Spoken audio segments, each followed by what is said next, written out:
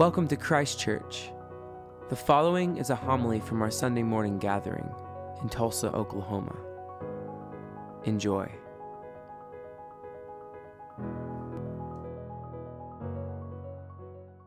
Reading from Exodus brought out two immediate responses from me. First of all, if anyone has traveled a lengthy distance with either children or impatient adults, knows what Moses was dealing with, the complaining.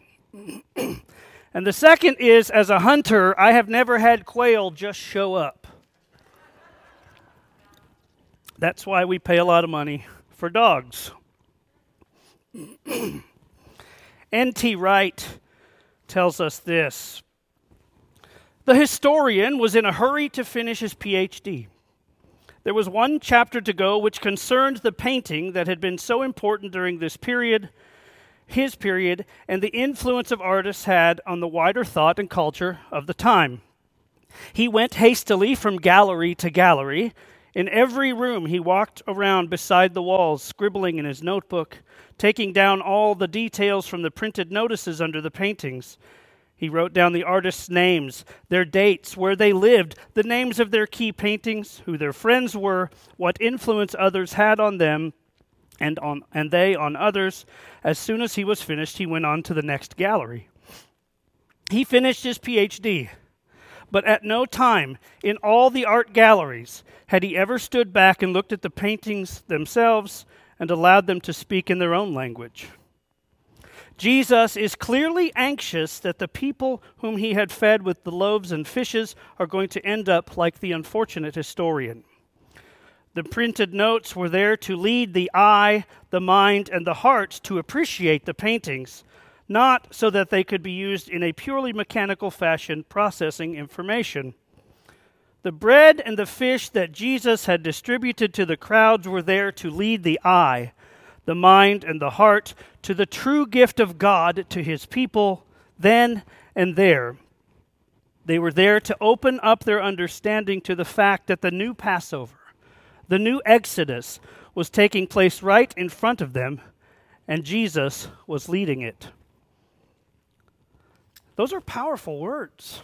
How often do we ignore the beauty or the realness right in front of us? I don't know about you, but I love art. I don't understand art in the sense as an artist would, looking at someone else's paintings, and frankly, I can't draw a straight line with a ruler. I'm terrible.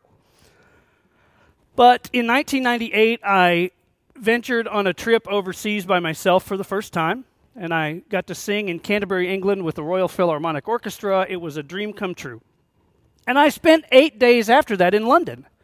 And one of my goals when I was there was to go to the National Gallery, which is the big art museum there. And I don't know if you've been, but it's quite stunning. I was going to go and spend a couple of hours. Exactly. I don't know art. Did I say that before?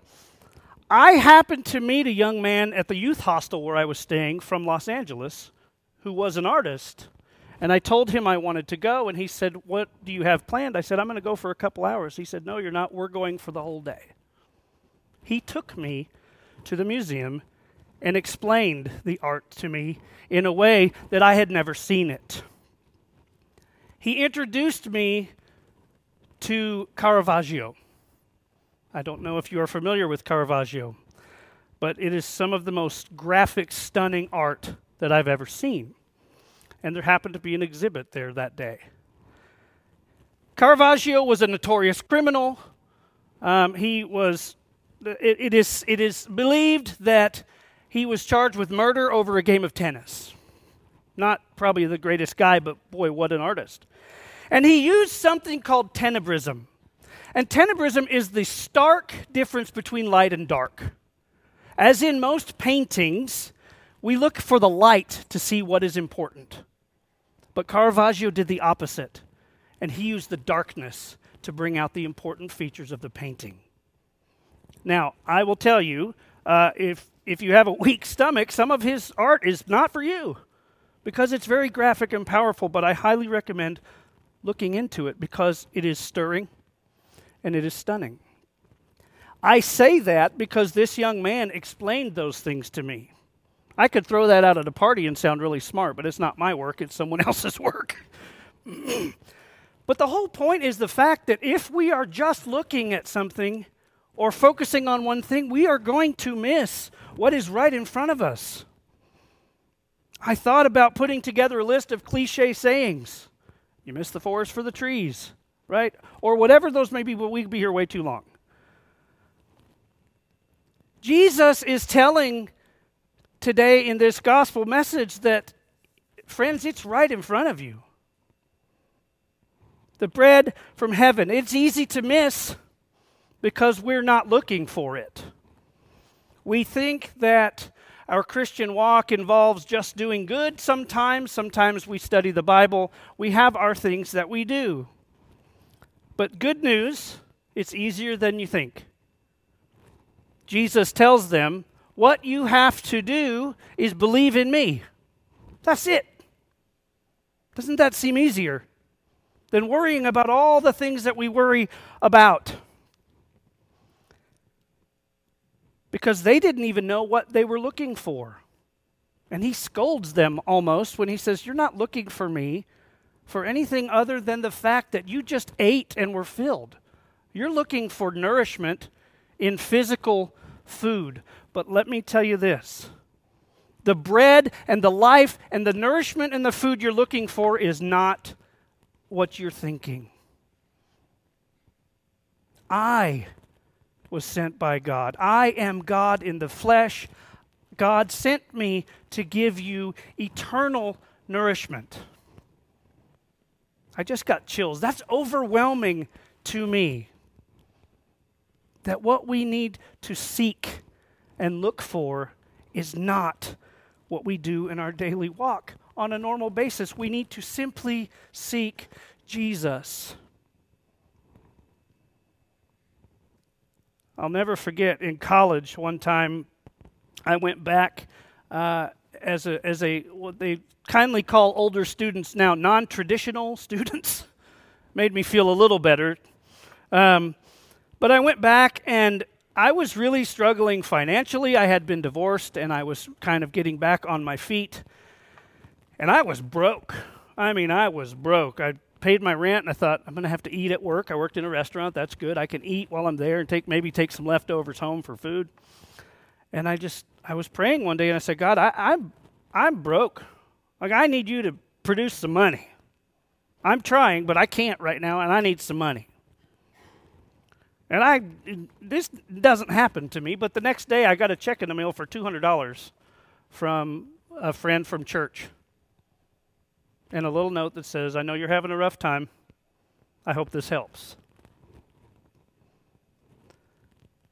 That nourished me in ways, not just food or keeping the lights on or the heat or whatever it might have been, but it was because someone was living their walk with God in a way that they wanted to nourish someone else and not themselves. Now, the people that saw Jesus feed the 5,000 people, I've always wondered who the miracle was for. Because the people in the front of the group may have physically seen what he did with those fish and the bread, and they watched it multiply. They maybe saw that physically, but what about the people in the back who couldn't see?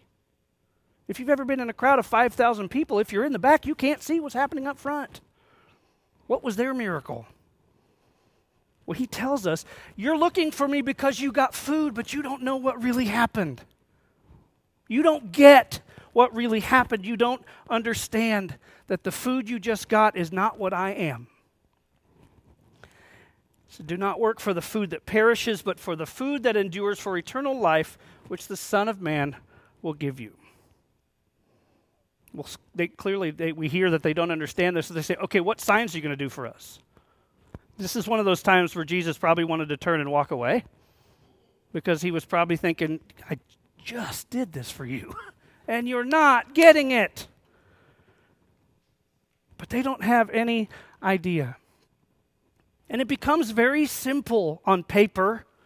Jesus says your job and the works of God that you need to do is simple. Believe in me.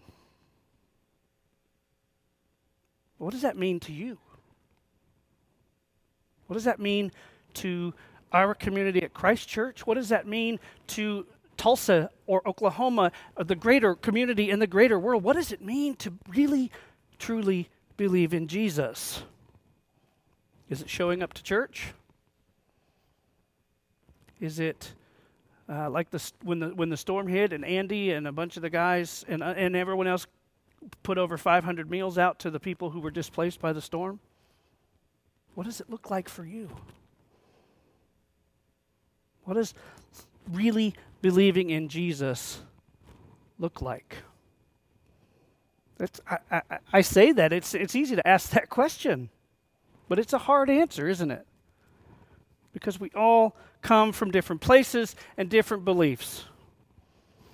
Pope Francis once, and I'm going to paraphrase the quote, but he said, it's really simple. If someone is hungry, you feed them and then you pray for them. That's what Jesus was doing. He knew they were hungry, and he had to feed them physically so that they could be nourished. But then he prayed for them, and he gave everything he had. Normally, at this point, I would challenge you, but I don't have to challenge you this week because there's a greater challenge, and it's from Jesus. So you have to listen. Believe in Jesus because God has given us eternal nourishment in Jesus. Eat and be satisfied.